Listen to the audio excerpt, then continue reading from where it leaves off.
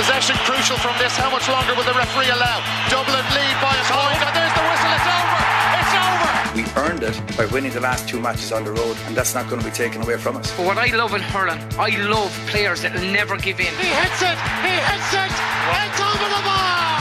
Oh, holy Moses. Hello, welcome to the RTEGA podcast. Mikey Stafford and Rory O'Neill here with you, and we are joined by Kieran Whelan and RTE's very own Marty Morrissey, live from Westmeath, I believe. How are we doing, lads? Right. Good to see you, Mikey. Good to see you, Rory and Kieran. How's it going, guys? Right. Marty's in deepest, darkest Westmeath because he's delving into coaching and development funding, which it's not a Congress motion, Marty, but it's coming up. Central Council are going to discuss it before Congress, so the likelihood is going to be presented as a fait accompli then on the Congress floor. Is that the idea? Yeah, well, I'm not too sure it will even be finally validated, but the suggestion is that before Congress starts at 10:30, and before that, this will be shown to the Central Council members as a suggested proposal in terms of games development funding. The new model will be based on a direct investment of €12 million, which is up from around 8 million in 2019. And now, from the 12 million, €9 million will be distributed using 4 different metrics. And this is an adaptation of John Kennellan's from Westmeath, as it turned out. They came up with the Westmeath County AGM or the Congress. But the 4 metrics are the number of registered players, which will be about 60%, which will be a distribution of 5.4 million. The club numbers in a county will account for 20%, which approximately is about 1.8 million. Team numbers at 10%, which is about 900,000. And after that, 10% will be allocated to counties on their percentage participation calculations. This all sounds very complex, and genuinely it is complex. It's definitely an honours maths question, Marty. It's an honours maths question, for definite, because I've been at this for a day or two and asking others. And the statistic that I suppose that last part comes out is that 55% of 4 to 37-year-olds in Leitrim are registered players by comparison to 11% in Dublin, which is interesting. Now, when the allocation of €9 million is established or distributed, the other 3 million will then be distributed, and another 4 bands will be decided upon in time. And this is basically designed to bring balance and equity to the mathematical model. So a county that's down the charts after the first installment, or the first distribution, I should say, rather than installment, then this will address it. So it emerges that all counties get more or less the same. There might be a difference of 20, 30, 40,000. What Dublin is going to get, we don't know. I would suspect that they will be at a loss of anywhere between 200 and 300,000. But considering what they're getting, that's not a huge hit. But that having been said, it's our capital city and county. So, and this goes back to 2002 when there was a big investment put in. It was started, I think, 2002 and that Dublin needed the capital. We needed to get Gaelic games up and make it vibrant in the city. So what Dublin are going to get, we're not too sure. By our calculations, Cork will get about 500,000. Extra. Down, I was in Down yesterday, and I was surprised to learn that Down over the years got €135,000. Is this per year, Marty? Per year, annually. So they're going to get a rise, as will other Ulster counties. So basically, this is just a brief synopsis for you guys. If this is passed by Central Council on Saturday, it will start in October 2022, October this year, sorry, and will be for 4 years. Now, I would say that the GA are expecting Central Council maybe to examine it in more detail, so that the further details might, or the final conclusion may not emerge on Saturday. And there might be a couple of tweaks. And then they may say this is very fair. But it's based on mathematics rather than saying we have a problem and we give everything to that area. I think this will solve or attempt to solve the distribution of funds for games development. But think of that, we know, like Dublin, all conquering, the money is flooding in. Now they're the Division 1 whipping boys, and they're going to lose 200 grand a year. Yeah, it's terrible stuff, Mikey, terrible stuff. Now, listen, I think And that's just Kieran Whelan's salary, lads. Let's be honest. Sorry, Whelan. Sorry. I wish. No, I think it's reasonable, Mikey, and it's it's been well recognised that there is some counties that have struggled in terms of their coaching resources, and there needs to be more fair, equitable balance in terms of the funding. I don't think anyone can argue against that. I think in Dublin, there was probably a lot of nonsense talks that this money that went in 2001 correlated with the success. I never believed that, because I think you look at the group of the players that started that run in 2011 was well ahead of any funding and coaching that came through. So I think Dublin's priorities really, in my view, at the moment is facilities, and Dublin have no centre of excellence, and that's really what they really have to focus on. I think that has to be their key objective and strategy over the next few years, is to actually get a centre of excellence, because it's one of the big weaknesses that Dublin have. But I do think, listen, I don't think there'd be any complaints from Dublin. Probably back in 2001, people felt Dublin we needed to increase participation. We need to get more people involved. I think the game has obviously blossomed in Dublin, particularly women's football and men's football. Participation numbers are up, and Dublin would still get their fair share of the pie based on the mathematical equation. It sounds quite complex, Marty, but it still have investment in maybe certain areas, and I think it's the rural and urban divide that's key, and there's probably certainly urban pinch points around the country that need investment to try and encourage more participation. So I don't think anything that's fair and equitable and brings more investment to counties where they can bring in more GPOs and share GPOs across various clubs, get them into the schools to increase participation. I don't think anyone can have any complaints with that. Yeah, and it does sound, Rory, like the GA are leaving themselves wiggle room here. The 9 million will be distributed as per the paper 2 equation, and then there's 3 million that, because at the moment the GA do have they allow themselves some discretion. Antrim have obviously had huge amounts of money pumped in recent years, the commuter belt counties in Leinster, so the GA will be leaving themselves a wiggle room to say that everybody's got their fair share, but now we've decided that whatever county it is, or whatever code it is, that Cavan Hurling is on its uppers, so we're going to invest €6 million in Cavan Hurling, and they're going to be All-Ireland champions in 3 years. Yeah, and I think they're trying to put a bit more science into and looking to derive data by which to disperse the funds in, I suppose, a more purposeful manner. That, to me, is a smart thing to do, because we always hear certain accusations where, whether it's club executives, as I've been there, going all the way to the top, that money gets poured into a black hole and you don't see any tangible benefits from it. I think if they've decided to go down a road by which they can try and come up with, as Marty outlined, and some sort of algorithm whereby the funds are distributed to places where it's most needed, I think that makes a lot of sense in a lot of ways. I think, Rory, there's probably one still distinct difference between, I think, within Dublin and other counties, and I'm not privy to the exact facts on this, but I get a sense that, certainly membership are higher cost within Dublin, and some of the bigger clubs, which probably generates a lot more revenue for some of the bigger clubs in Dublin. Certainly, family memberships can be up around the 200, 250 mark.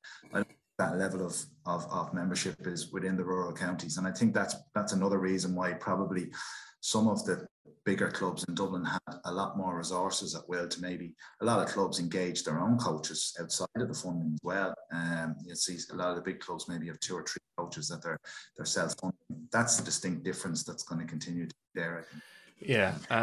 Marty, just one more mention for Congress in the football side of the show. Sorry, I forgot to mention Anthony Daly will be along shortly to talk hurling and a little bit more Congress. We're going Congress mad. The championship structure, Marty, after all the toing and froing and gnashing in teeth and wailing of special Congress, this is going to sail through as motion number 1, the new football championship structure, which is kind of, as we've discussed it in all, I think anybody listening to this podcast likes GA enough that we don't need to explain it to them. But don't need to go there again, Mikey. We don't, and we're not going to. Just wanted to get Marty's take on what we discussed at length on Monday, which is the idea that this new structure bakes in the split season, which does guarantee 40% of inter-county competitive matches are being played by the end of February, sorry, and the lion's share of them are done by April. And as we're learning this last couple of weeks, it's not the best time of year to be playing top level inter-county sport. Well, I presume this podcast is being recorded because this is history here, because I am now in full agreement with Rory O'Neill. I'll have to buy you lunch. Red letter day. I have to say I am not a fan of this proposal. And Marty, just one other thing on that. I think before you go on this. This new proposal, by the way, is going to make football championship expand from 68 games to nearly 100 with the Tailteann Cup, which again is being squeezed into the same time frame. Sorry. And that is a valid point. I've always maintained that county managers have way too much power and control. County boards are the people who run the games in every county, and they should take control like a business and ensure that they run their championships and competitions accordingly. We now have a situation that on the 17th of July, we have the hurling final. On the 24th of July, we'll have the football final. And then we won't have inter-county games again on any terrestrial network or anywhere else until at least the end of January or February. That just doesn't make sense. And I understand about the club and how important the club. We're all club members. I know Rory said it on Monday, that we're all club members and the club means everything to us. But we also have to realize that when it comes to All-Ireland finals, to me, the All-Ireland finals should be in September. I think they should be sacred, but that means running your competition accordingly. I think that we have the split season. Now we're in experimental mode. We got to go with it. I think having the football final on the 24th of July and the Galway races the following day, to me, says it all. We'll have no inter-county football hurling in August, September, October, November, December, maybe the end of January. That can't be a marketing success. It just can't. You're allowing other sports. If I was in the FAI or the RFU, I'd be saying, hey, happy days. And I understand how difficult it is, but that means that I think training for inter-county players should be just twice a week, Tuesdays and Thursdays. I spoke to a well-known established coach yesterday, and this is the conversation we had. And I think he's going to do a piece with me later on. I won't mention his name until he says what he wants to say.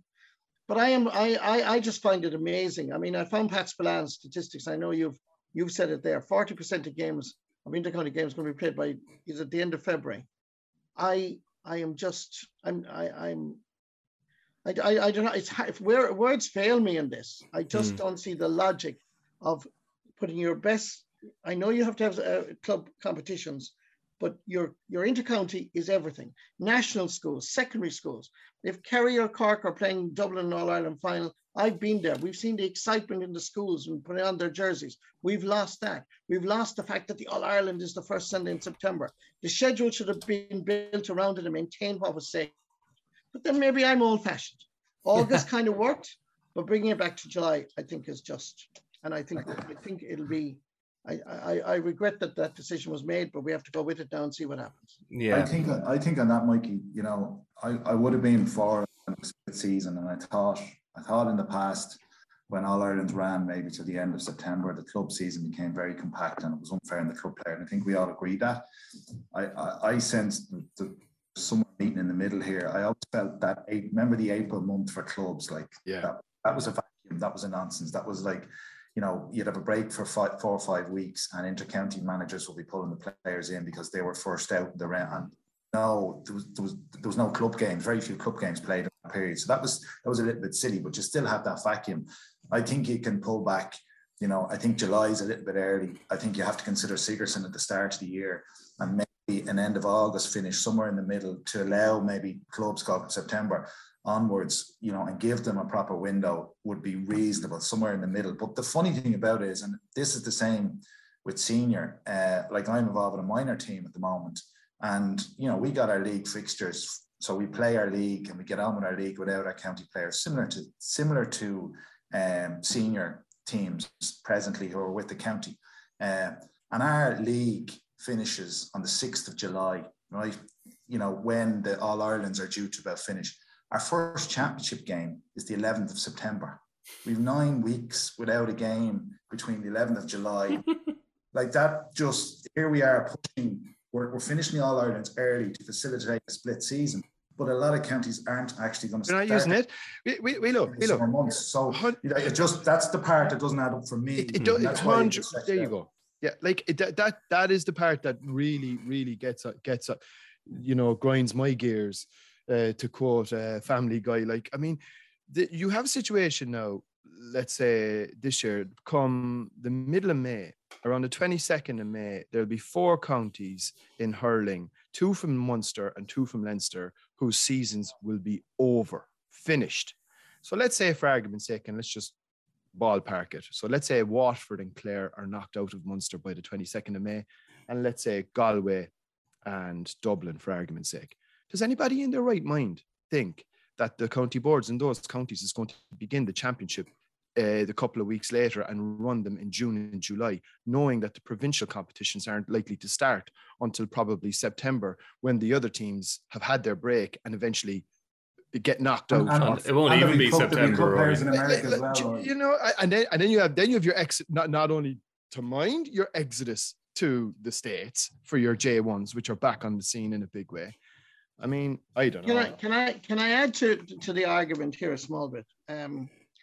We say the club is the epicenter of our world in the J world. So the All-Ireland Club finals have been held on St. Patrick's Day and had held centre stage to a large extent. So what do? We change it from March to a Saturday in February in Croke Park on the day when our country is playing France in the Six Nations, where if you're looking again from a marketing and strategic point of view, or emphasizing how important the club is, a Saturday afternoon in Croke Park is not the same as St. Patrick's Day. And particularly when you have to look at a global picture and see where the GA's competitors are, most people want, whether you're into rugby or not, most people want to see your country play against France in the Six Nations or whatever country it is. That to me that to me contradicts the whole emphasis on the club, and then you throw it away on a Saturday afternoon. Yeah. Ireland are playing Italy on Sunday, but I do think actually, because it's Italy, I think there might be quite a lot of interest, Wheelo, in what's going on in Newbridge. So we haven't much time to talk about the games this weekend, but there's a few we've put a red circle around, and this is one. This is, you know, Dublin have lost 4 on the Spain when you go back to the All-Ireland semi-final. And now they're playing one of the counties that, you know, they are pretty much blamed for, you know, putting down into the doldrums for the last 15 years. And Kildare, despite throwing away a pretty good position against the current All-Ireland champions last weekend, they must be smelling a little bit of blood, and they'd love to put another nail in this Dublin Division 1 coffin, wouldn't they?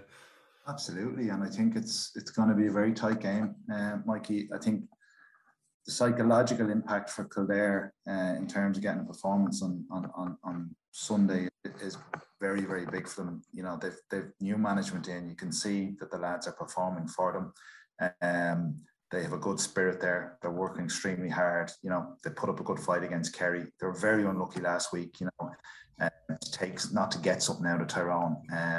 They'd be a little bit disappointed that, you know, Tyrone worked the ball through their defence a few times and had the numerous goal chances. But I think from when you go back to last year's game in Croke Park, you know, and you look at the Kildare team that arrived in Croke Park, they arrived waving the white flag. They never actually believed they could beat Dublin, never. And even after the Daniel Flynn goal, they never really got momentum. And you could see that Dublin had just demoralised them over a long period of time. That's where they have to get that shift change on Sunday. And no doubt Glenn Ryan and Dermot Early and Johnny Doyle and Cole will be instilling that belief in them that this is their opportunity to really lay down a marker for later on in the summer to say, do you know what, we're back on the level with the Dubs. And I think we'll get a big performance from Kildare. This is definitely not any sort of easy game from Dublin. Dublin are going down there on the back of 3 defeats, as we said, and it's tough. It's tough on the young lads because confidence now is low. They're probably under pressure. They're travelling. They're not in Croke Park. They're out of that environment. You know, a Dublin team. There'll be a big local crowd, Wheelo. Absolutely, but they were able to get off planes from holidays and rock up and beat teams, no problem, wherever it was. That is gone. And from a Dublin perspective, you know, it's very interesting tactically. I think they really have to look and say, right, we need to dig out a win. No matter what way we get that win, we've got to dig out a win. And I think I'd be very interested to see how Dublin are going to approach the game defensively. They have to start getting a little bit of structure there. I know this has been said, but, you know, Davy Byrne and Lee Gannon, you know, being let go and attacking and not having people back to protect, and if it means going in and playing with a sweeper, or because if Daniel Flynn is given the space that was afforded to Kerry and Armagh, that guy is such a powerful machine. He will cause havoc. So I think I think Dublin are still going to be weak and going down there. They have to go with, and maybe turn it into a dogfight and hope to get out with something, because Kildare are going to be well set up for their inside forward line. Woodgate, Highland, Flynn, very, very lively. The midfield, I don't know whether Kevin Feely will be back, but Kevin Flynn is performing well there. Mick O'Grady's doing very well in the full back line. So it's a tough game for Dublin, and Kildare, you know, I genuinely can't wait for it, because I think it's kind of a championship feel to it. On the flip side then, Marty, let's say, to look at it from a positive side for Dublin, who are obviously behind the 8 ball at the moment. They win this game, they get a bit of confidence, they get a bounce, then they go up and play the All-Ireland champions in Omagh, which is obviously a game you'd have to get up for. Donegal at home, Monaghan away. You know, it's not like they're doomed, and this is obviously a very good football team, and perhaps they do look like a team that just they need a spark, don't they? Yeah, I mean, Dublin in crisis would be a total exaggeration in my view. We've all watched the games, and I did Dublin Kerry myself, and I thought a couple of decisions went against them, and they were just plain unlucky on an awful night, so you couldn't judge it. I think when you know, if you rule out Dublin at your peril. They're not as good as they were, but then Dublin team that won 6 All-Irelands in a row were a superb bunch, and they deserve all the accolades that they've got. But the bottom line is there are new players being tried out. And when you bring in James McCarthy and Conor Callaghan, that changes the perplexion. Peadar O'Cuffig Byrne, I know, was playing outstanding for UCD, and he literally destroyed my old college himself until he got injured. That's UCC. So I think that Dublin will be thereabouts when it matters in terms of Leinster, in terms of the championship. Don't think they'll win the All-Ireland, but I think that it could turn out. Dublin Kildare will be very interesting. I agree with everything that Kieran has said. I think Kildare are shaping up nicely now. They're getting that nice balance of physical strength and a bit of experience, and they'll learn from losing in Omagh. And Tyrone, I was talking to Conor Myler during the week, and they were kind of delighted that they could pull a win without their 4 suspended players. So it could emerge at the very end that the relegation could be the last game between Dublin and Monaghan. Could, depending on circumstances. But I think Dublin won't be as bad when it comes to championship time, and I think you rule them out at your peril. Yeah, I think what's interesting, Mike, is even you look at Dublin and the concession of goals, you know, and even the nature of the games the last couple of weekends and weather conditions and gales blowing, it's very, very difficult. If you can see 2 goals in a National League game this time of year, you really lose the match. Essentially, you know what I mean? So you can, and we've seen that with some of the results over the last couple of weeks. Goals have been kind of winning matches. So that's why I think it becomes about a bit of a grinding out a kind of a victory or grinding out a performance and cutting down on the concession of goals gives you a chance in every game. And I think that's where Dublin have hurt themselves the last couple of weeks, and that's where Kildare are going to go after them. The other game division we'll just give a quick mention to, Rory, would be Mayo v Armagh. You know, it does look, it's a very interesting matchup of 2 of the early form teams. One of them perhaps expected, I would say Armagh there, and one of them perhaps not expected in Mayo. That I think people are quite amazed in how Mayo have bounced back from, as we were discussing previously, what bounce back. What remains an inexplicable All-Ireland final no-show, really. I think it was what Kevin McStay described it as last week. You know, they've shown good form. they're out of McHale Park for the spring, and they're playing this match in Roscommon. It should be very interesting, and also if the weather isn't too bad, you would imagine a very entertaining game from the way these two teams have played the league thus far. It'll be a cracker. We've cameras going to it. Hopefully, a lot of obviously our plans for this weekend is weather dependent, but look, it seems to have settled down again there now today, so fingers crossed. But yeah, so to me, this is there's so many good matches this weekend to look forward to, particularly. And the funny thing is, the reality is a lot of the games are really in Division 1. They're the ones that we all really are looking forward to, even though there's a lot less jeopardy, I suppose, given the Tailteann Cup issues in Division 2 and Division 3. But I think this game has, you're going to find out an awful lot about both teams again. You're going to be 4 games in. There's rumors that we might see Cillian O'Connor for the first time, even just a cameo role, maybe 10 or 15 minutes. Now they might hold him back as well. But Mayo, I think, are in absolutely incredible shape. Considering the no-show, as we said, and that was probably the most surprising aspect of the All-Ireland final, because even in the games, those epics that they lost to Dublin, they always performed. It was probably the first time I've ever seen a James Horan Mayo side not really play to anywhere near to their potential. And I'd say that's probably what rankles most with him and with them. And look, I think from their point of view, there were so many positives that they could take out of that game last Saturday night. They probably could have won that match by more. They've got a really settled midfield. They look like they've got a lot more potency now up front. As you said, Cillian is coming back in. Tommy Conroy, as we know, is a bit of a blow. They still have the likes of Brendan Harrison, who I thought played really well against Monaghan. He didn't play the last day. We might see him again this week, and obviously their goalkeeper potentially is the farm goalkeeper in the country, given Stephen Cluxton's departure, and obviously Rory Beggan up there with Rory Beggan. So I think they're in great shape. The fact that the game is in Roscommon, I don't think it's going to make too much of a difference to them. They'll still bring their 10 or 12,000 like they always do, and their incredible support. And Armagh will bring a good support as well. I think it's going to be a super test for them, and it'll give both teams a really good glimpse as they go into the next mid-season break.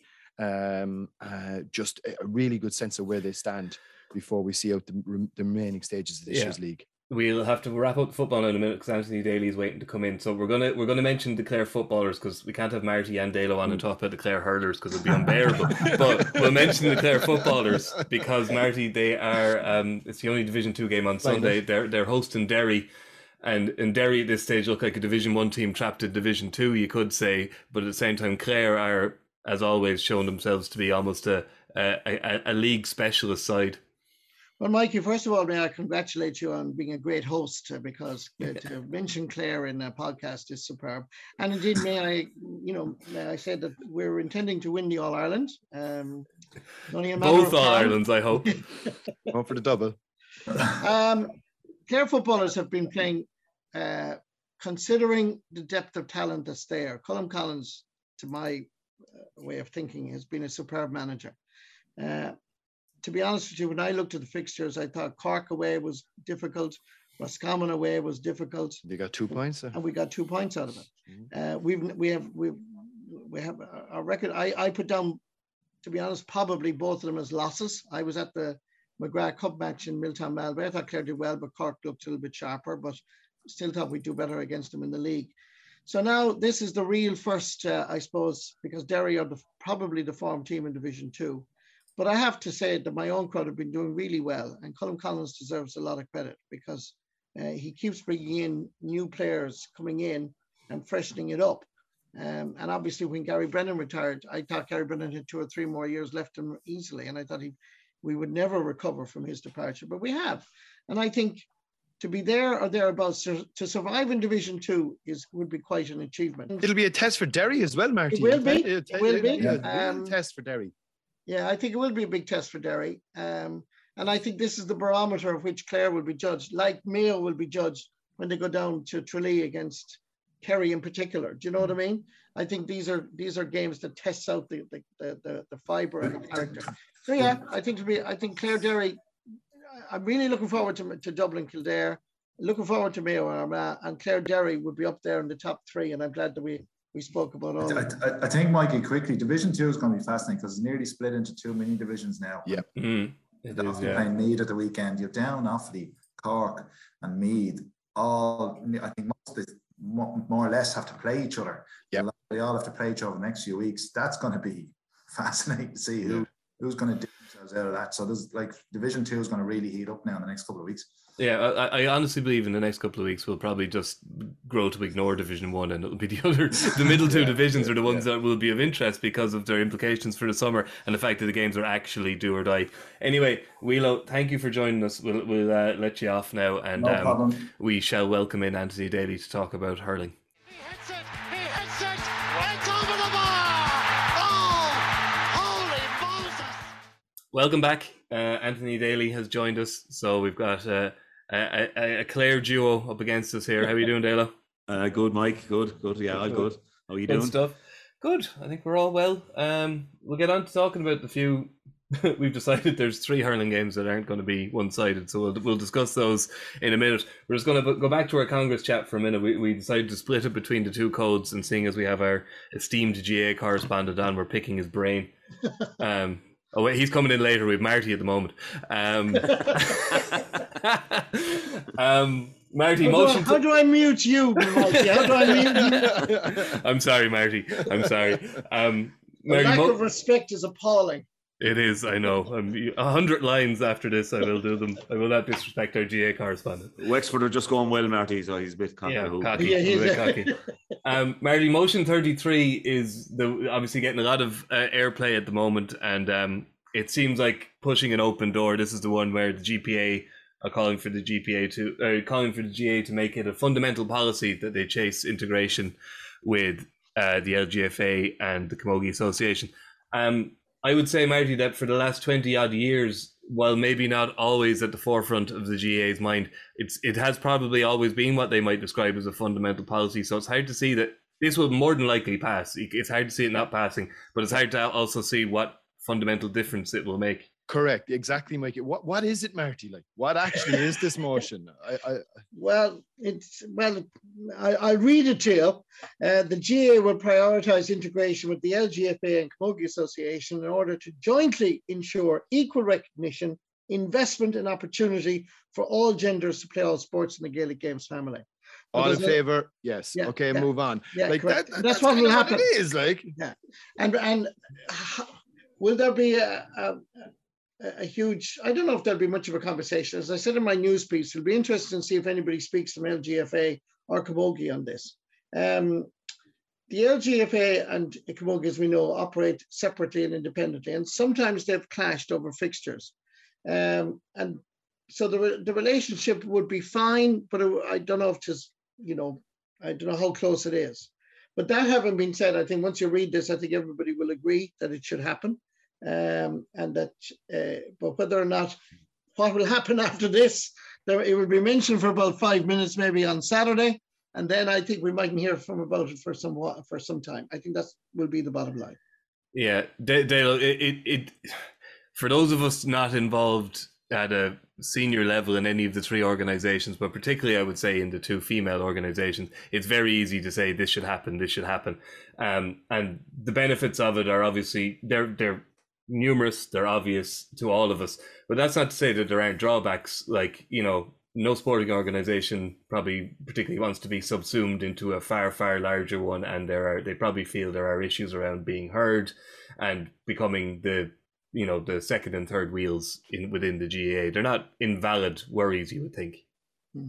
Yeah, but I think, from I see it from my own club there, Mike, the girls are always so visible around our pitches. They're part and parcel of our club, really, even though separate organisations. You say what Marty touched on there seems to be the major problem, and we see it in Clare with a good few dual players, Camogie and ladies football stars, that they're caught maybe to playing Saturday and Sunday, or sometimes playing Saturday and Saturday.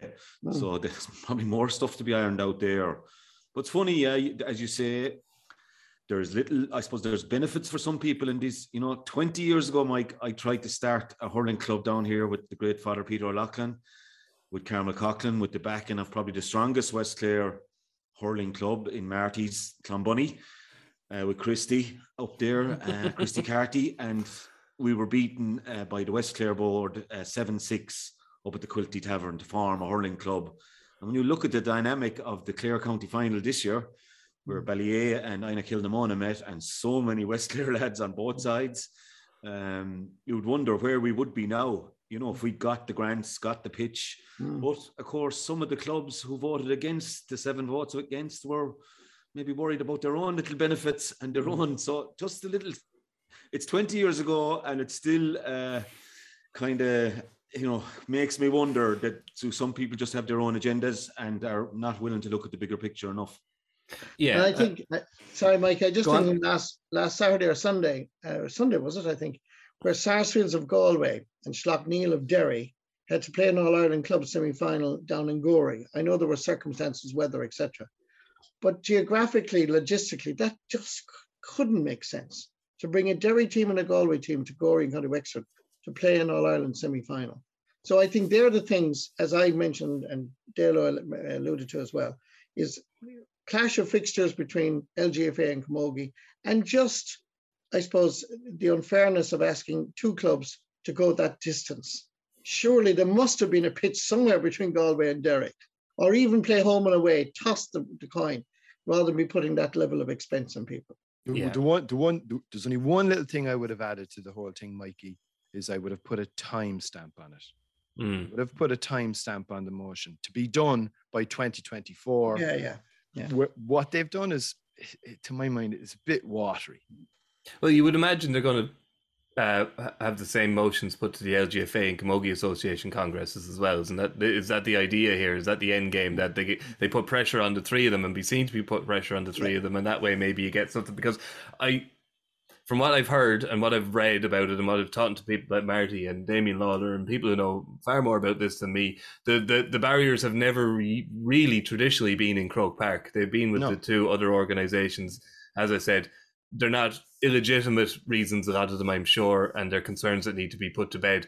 But, you know, Liam O'Neill and other GA presences have tried to put them to bed thus far and have failed. So yeah, Mike, I don't think the one thing motion. I'd say, Mike, we need about 8 more of the Connacht Council's domes around the country where we could have matches going on all day and there'd be no issues. I know Kerry and Clare Daly's had a bit of an issue as well with Dumbrig not being played. And most clubs, our club anyway, and I think it's most clubs are already operating a 1 club policy. Yeah. You know, so it's already there by and large.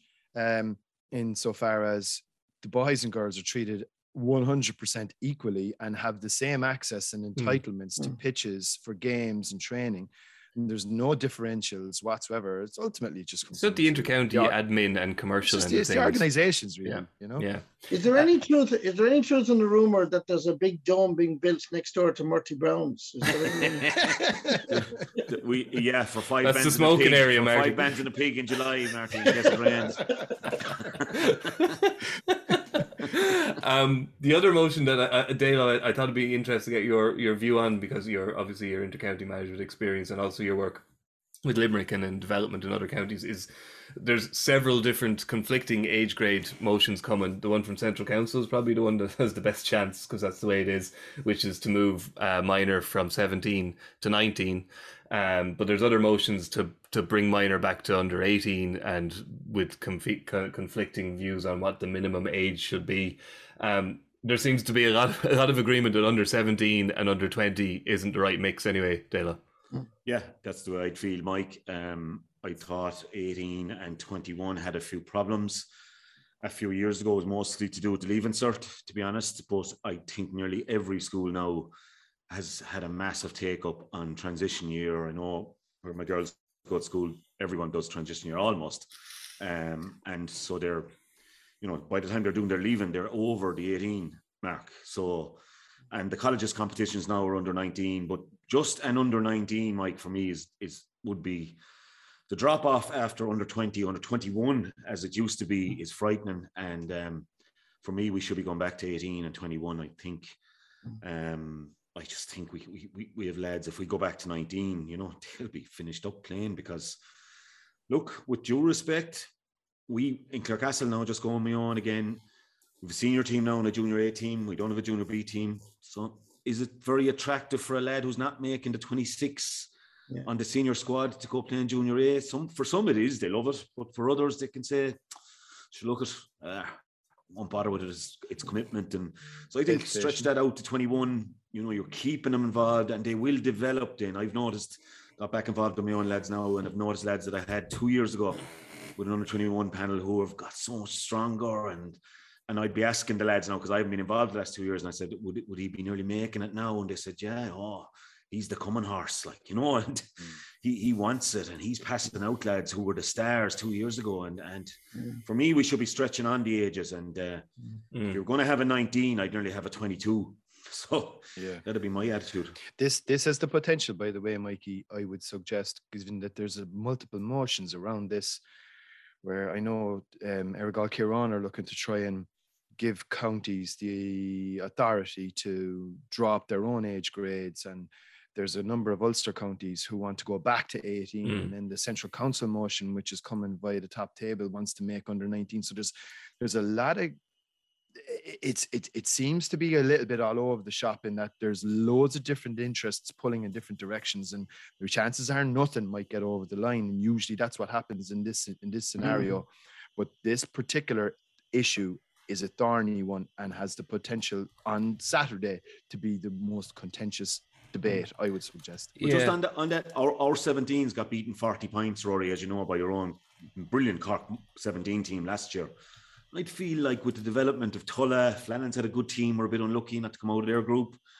That, like, if that was under 18 this year, I don't think we'd be beating Cork, but I don't think it wouldn't be like 30 that. points. Like, like lads have huge experience gain now at colleges level, and at Harty Cup level, and would be so much better for that. So 17 is just still very young, very raw to be exposed to that level.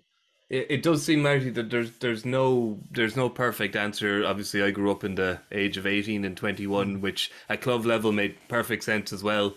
And as Dalo says, for most of us who knew we were never going to be, members of the GPA, shall we say, playing a bit of Junior B or Junior A at the age of 18 or 19 made perfect sense to fill in a weekend when there was an under 21. This almost feels now, with the under 19, to me, it almost feels like, you know, the way that thought you get when you're watching an American high school movie where they put so much emphasis on playing American football in school, because there is no amateur American football. You can't go play it after school. If you don't become a professional, you don't play it, or if you don't go to college to play it, you don't play it. So it does seem that, like, that gap, it's not universal. Obviously, there's many clubs and many players who are happy to play junior. But it does seem that for under 19 to be the last age grade does seem out of step with most other major sports. Oh, well, I agree with you, and I agree very much with Dalo, because I think this is a bit of this thing about change. We had a discussion earlier about the fixtures, All-Ireland finals in July, which I think is madness. This is another one of these that I think we've implemented change for the sake of change. If you're going to make a change, it should be a positive change. It should be a better one. Yes, you can experiment, but surely you should experiment somewhat locally and see if this would work. There's a huge difference visually even between an under 17 and a minor. Lads who are under 18 just seem to be, you know, they're just that little bit stronger physically. And I saw nothing wrong with under 18 and under 21. And I'm hoping that common sense will prevail, having done the circle, that we will come back to under 18 and under 21, because I think it's the fairest. And it's very important what Dalo said there, that we lose so many players, where that age group, that under 21 is kind of, we seem to hold on to just that little bit longer. And I'm hoping that common sense will prevail. I've seen both sides of it as well. Mike, just to finish on it, I don't want to drag it on with it. No, I know it's something Dublin, you'd have the 21 hurling, on. like, why you'd love to win it. It was kind of thrown in at the end. Like, when I was with Crokes, we got to the county final against Ballyboden, 2 great games, drawn a replay, and they put down the first round of a knockout under 21 for the Saturday before the county final, and we'd fellas like Ronan Hayes and Fergal Whiteley starring for Dublin now on our 21s, but obviously we're playing the county final the following day. Whereas, Marty, in Clare, we'll agree it's a fantastic competition. You know, both were played late last year, obviously the circumstances. But, you know, you had Corfin, Ruan winning the hurling, following on from brilliant success at minor, and a local amalgamation here of 4 clubs who would struggle with the numbers had a fantastic win over Aero Guinness 2 nights before Christmas, and by God, was it celebrated over Christmas. And, so Clare County Board have always given 21 great stature, and we all know Minor has been always giving great stature, but 21 in Clare, I will say, has been given a huge kudos over the years, and it's a fantastic championship to win. Just finally then on Congress motions, Rory, just one you wanted to mention, it just follows on from, we had a story there earlier in the month, the Down hurling manager Ronan Sheehan accusing some Carlow players of alleged sectarian abuse during their league match, and it led to a bit of he said, she said, to and fro. But no doubting it was an unsavoury incident, whether it occurred or not, that the accusations were made is serious enough, and there is a motion on the card that kind of would make these accusations like very serious in terms of the punishment that would be doled out. I think it's a brilliant motion, and I think it's one that slipped under the radar and has garnered no real traction. And I'm a little disappointed actually, and I sincerely hope and pray that the bloody thing passes. It's motion 46. So and what's really interesting about it, it's being brought by the Provincial Council of Britain, which I think is indicative in and of itself, because obviously it's slightly more multicultural over there. And it's to add another infraction for sending off offences. It's going to be infraction number 10. And it states an act by deed, word, or gesture of a racist, sectarian, or anti-inclusion, diversity nature on an opponent, teammate, match official. Now, the big thing on this is the penalty. So the penalty will be a minimum 48 weeks suspension, which is, as we know, is a year suspension in all codes, all levels, with debarment and expulsion from the association also to be considered. And to my mind, that should be non-negotiable. That should be an absolute no-brainer. It should sail through, and it should send a really good message that we're an association that just simply doesn't tolerate racist bullshit in any way, shape or fashion.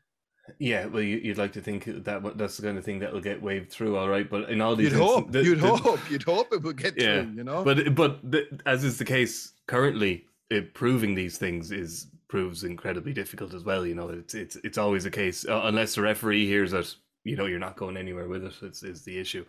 There's any bit of sledging now, Mike, it'll be like the soccer managers now. The hand will be over the mouth. And to be fair, I know Ronan a bit, and he's a great guy, Cork guy, great. And they're top of Division 2A as well, going well and going for 3 wins out of 3 at the weekend. And, I do remember being called a free stater a couple of times in league games over the years. And it's the cut both ways as well. I remember having a great laugh with a former Antrim fellow who's a good pal, actually. And I said, Ginny, we always voted for Dev like our crowd. You call him free stater. So, look, yeah, I totally agree with everything Rory said there. That just it's about the message that it sends out. I mean, look, this might never, like, what you want to say you want to say, look, we just don't tolerate that. It's just not tolerated. End of. And it's about sending that message out. And I think that would, to my mind, and fair play to the British Provincial Council, because I think it's a really good one. Yeah. Okay, so on to the hurling this weekend, and as is my want, I'm going to start with Galway and Wexford. Dalo, we've mentioned here a couple of times that every team should be targeted in the league because it comes so close to the championship. But there's the way Wexford got about, team selections have been consistent, etc., etc. It looks like there's been a lot of training done, and they're not using the league as any kind of a proving ground. This is the match. If Wexford win this match, well then look, I'm booking off the All-Ireland final weekend, because Galway are a team that, they're exactly the kind of team Wexford do struggle with. They're big, they're physical. They're now managed by our bête noir, Henry Shefflin, playing them below in Galway. This is a great chance to make a statement for Wexford, but it could also be, it's a great chance for Galway to halt the optimism of Mike Hinn. Yeah, coming out of Páirc Uí Chaoimh after Cork fairly wiped the floor with Clare in the first round, there was a couple of lads, a bit of crack slagging now, wasn't anything that should be banning a Congress. And I just said, sure, book to Burlington, lads. It's the Cork way. So, yeah, very impressed, Mike, because very attritional game against Limerick. And then to have to come up 7 days later, then up into Cusack Park, which, we'd like to think is a fairly, bit of a fortress spot. And I was very, very impressed with her in the first half. Now, I wasn't impressed with Clare, but then what impressed me again is Clare really, I'd say, got the ringing from Brian Lohan at half time, got the hairdryer, and came out then. Young Patrick Crotty, who was really impressing people down here, came on and set it up, and kind of Cusack Park came alive, if you like, as it does with the crowd, and they got behind the lads and really looked like Clare could drive on, and Wexford weathered the storm, drove on, and looked to be in great shape as well. I'd have to say credit to Derry Egan and Niall Corcoran and the rest of the lads with him. And even, what you call the rugby player? Sorry, no, me and the rugby. Gordon Darcy. Gordon Darcy, sorry, I'm very bad at the rugby, lads. But, like, it seems to be buzzing, and they had the kind of two ways of playing. They could drop a man deep like they did under Davy and all out attack. And you see Dee O'Keefe getting up from midfield for the goal. And the big thing then, Mike, is Rory O'Connor seems to be just absolutely on fire and was virtually unmarkable for the Clarefoot backline. So you could nearly say about 3 minutes before he got the goal, there's a goal coming here off this fella. And he got it. So it's, all good so far. Obviously a very difficult assignment now, heading to a bide up Shefflin-led Salt Hill. So it'll be a huge test for them, and you probably fancy maybe Galway up there, but I wouldn't rule them out now. They're in great shape, and I'd say there's a good buzz going on. You'd know better than me, but there seems to be a real unity among them. And also, but you got that off Galway as well down in Limerick, and a huge Galway crowd went to Limerick as well. Yeah, Marty, there was some level of media interest, shall we say, in the beating that Dublin gave Galway in the Walsh Cup. But I think anybody who's reading too much into the tea leaves of the Walsh Cup needs to, take a rest.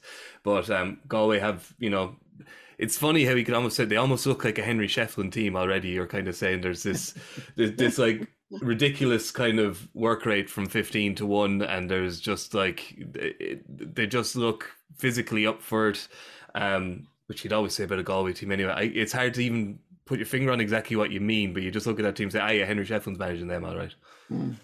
Yeah, I saw Galway up close in the very first game of the year in Ballinasloe, which was the Walsh Cup between Galway and Offaly.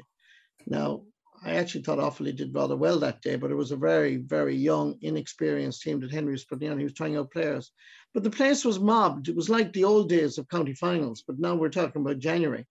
And I just thought that there was a wave of positivity behind Henry, which is a good thing, because not all managers get that from the beginning. There's usually enthusiasm, but Henry has that extra bit of gravitas.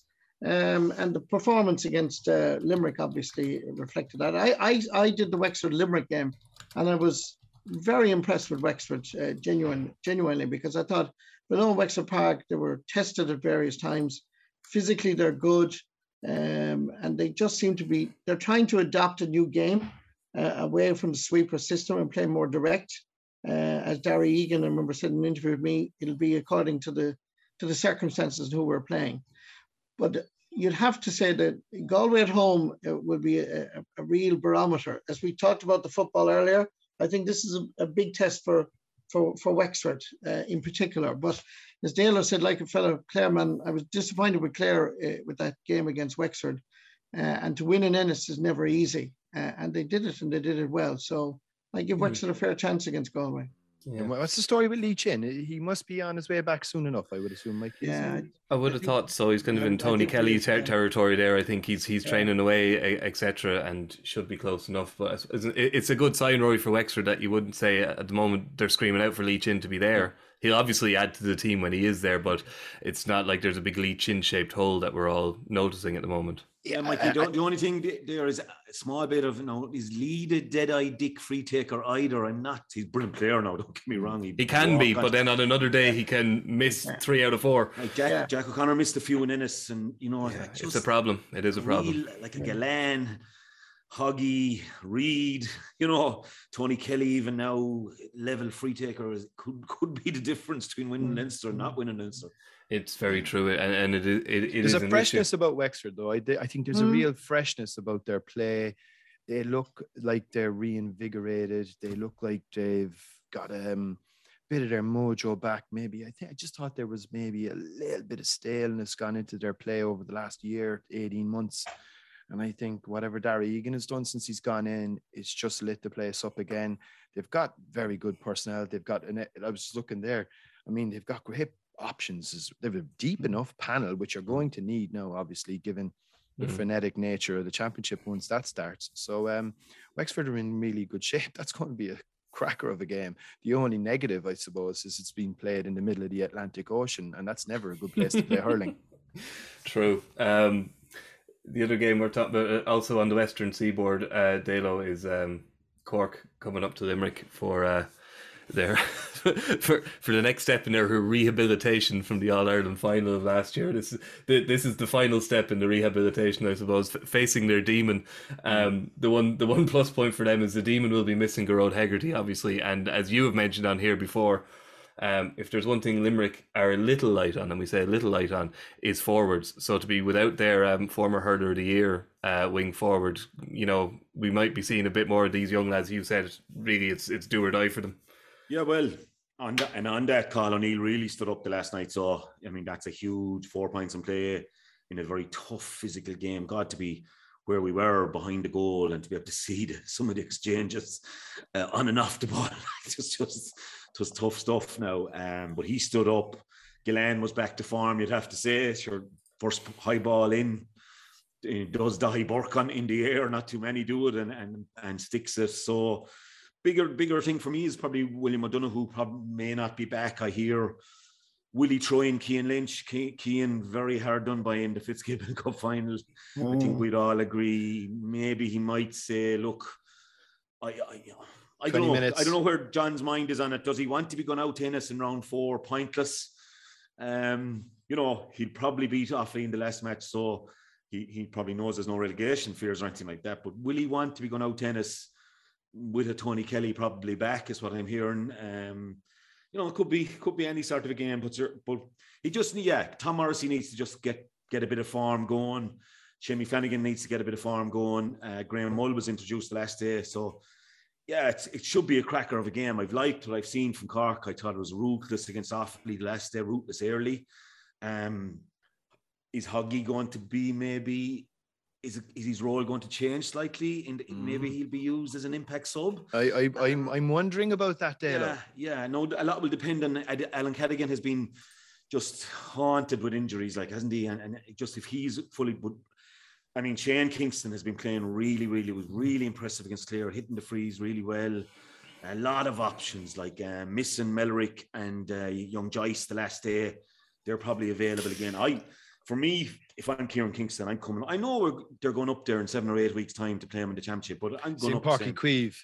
Oh, but 7 weeks from Sunday. Yeah, 7 weeks, but meeting them, and I'd be going all out to win, because I think if you go pulling here like a small bit, where are you Monday or Tuesday morning then when you're looking at things? You don't know where you are against them. And like, never mind the All-Ireland, that's come and gone, and we all know Limerick played out of their skin and Cork really didn't show. So that's just one of those days. And I think Cork are a lot better than that. Have Limerick come back a tiny bit? We don't know that yet. There was signs against Galway that it's still there. So, yeah, intriguing one on Sunday now. Really looking forward to that one. Are we, Marty, are we in danger of maybe reading too much into Cork's first 2 results, in that, you know, Clare have a lot of injury worries, and like they were, as Dalo would say, they were very off the boil that night. And obviously Offaly are out of their depth in Division 1 at this stage, at least. So this is a proper litmus test for this Cork team to see how, as we mentioned, Mayo before have recovered very well from their All-Ireland hiding. This is to see how this Cork team are rebounding and rebuilding. Yeah, and you know, I mean, yeah, I'd agree with everything that's been said, really. I suppose Clare were badly depleted against Cork for that opening round of the league. But to concentrate on Cork, I still think they have the potential to do better. I did the Cork-Limerick League game last year, and I said Mark Coleman would never play centre-back or be put on Cian Lynch again. And lo and behold, in the All-Ireland final, that was the way it happened. And I was always amazed by that. Maybe it shouldn't have happened. It shouldn't have happened. So what I'm trying to say is, I would hope that Cork have learned an awful lot from defeat. And I would think that they have.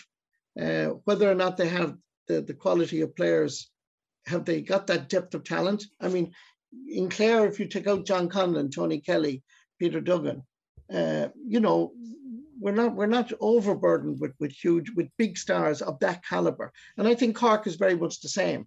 And I didn't see an awful lot in the Cork Club Championship, apart from Conor Lahan, who was outstanding. And I'm glad that he's back. And I think he should add a bit. But whether or not they've added more, this will be the test. This will be the litmus test. There's no doubt about it.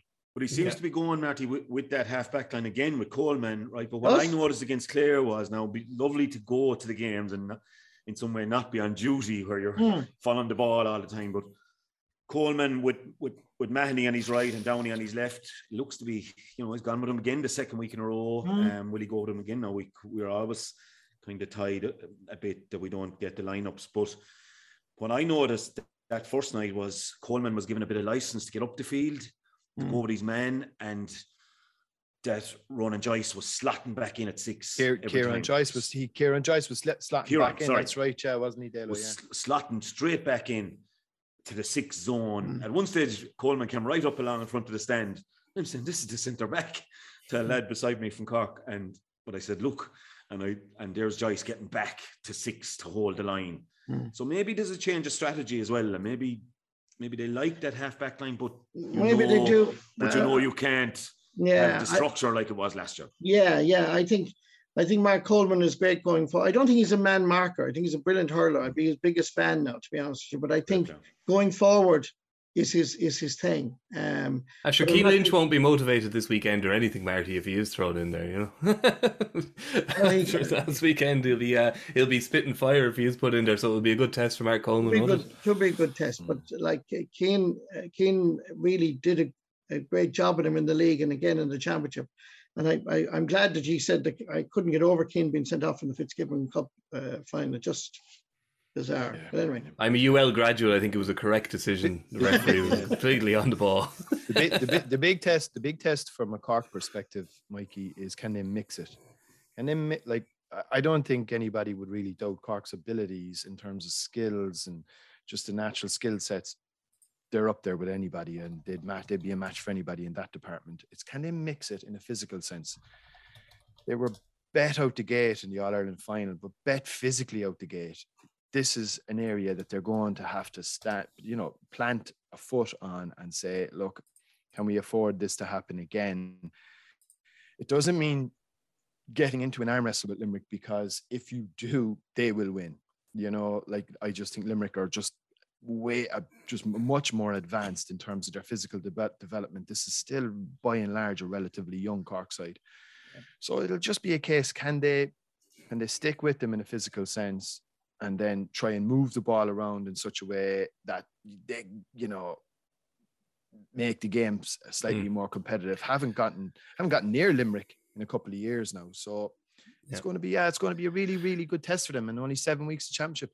It'll be interesting. Will he plant Mark Keane on either Kyle or Burnsy, Rory, because he's very quick and very strong, and you know, he might throw him in full forward this time round. Well, he started in full forward the last day, but he went straight out to right half.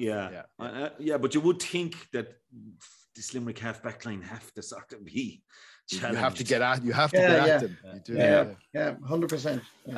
Right, we'll finish up in a minute. That's just a final word then on the only game on Saturday in Division 1, which is Dublin and Tip.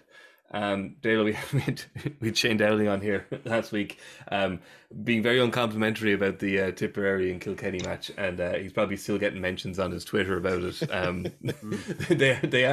They are top of the division with 2 wins from 2, but this against your former Chargers, who are in flying form, you know, having drawn with the form team in the country, nearly saying Waterford, so they're going up with 3 points. This might be the new way things are, that playing Dublin is a bigger test of Colin Bonner's new Chargers than playing Kilkenny is. Yeah, I slightly agree with Dow. I missed the first 15 minutes, Mike. Watched it back later on. It was a terrible first half, being honest with you. I really enjoyed the second half. I thought as soon as Walter Walsh came on and he had a couple of tussles with Carl Barrett, and I thought the old life came back into the rivalry, and I thought the crowd were electrified near the end, and a huge crowd there. And I really enjoyed the second half, I have to say, and I didn't know the first half. I was listening to John Mullane on the way out, in the car, and he wasn't even up for it now. When Mull's not up for it, and he gave me, so but they'll be still delighted with the win because Kilkenny came back at him twice and looked like they'd probably get something out of it. You could see the McGraths reappearing as well, Noel and John. They have a lot of quality, like Jake Morris and Mark Keogh. These guys really like the look of Craig Morgan, Conor Beck. The pity is, as you're an ex-UL man, Mikey, Brian O'Mara seemingly has decided he's going away for the summer. Gee, how good was he in the Fitzgibbon? He was absolutely brilliant, and was doing a fair job on Keane in the final, even though it wasn't going UL's way for a long time. Now we kind of rubbished the Walsh Cup earlier on there when we were talking about Galway and Wexford, but the Dubs went out to win it and won it well, and decisively beat both counties. And I've carried that on. And I mean, I described it as the Battle of Parnell with Waterford, and everyone's raving about Waterford, but the Dubs, they had 2 black cards, which resulted in penalties that may not have been black cards technically under the rules, in terms of not a trip, not a careless use of the hurley, or not have dragged down. No, we'd all agree that the goalies won on Sean Brennan on Jack Prendergast should be a penalty.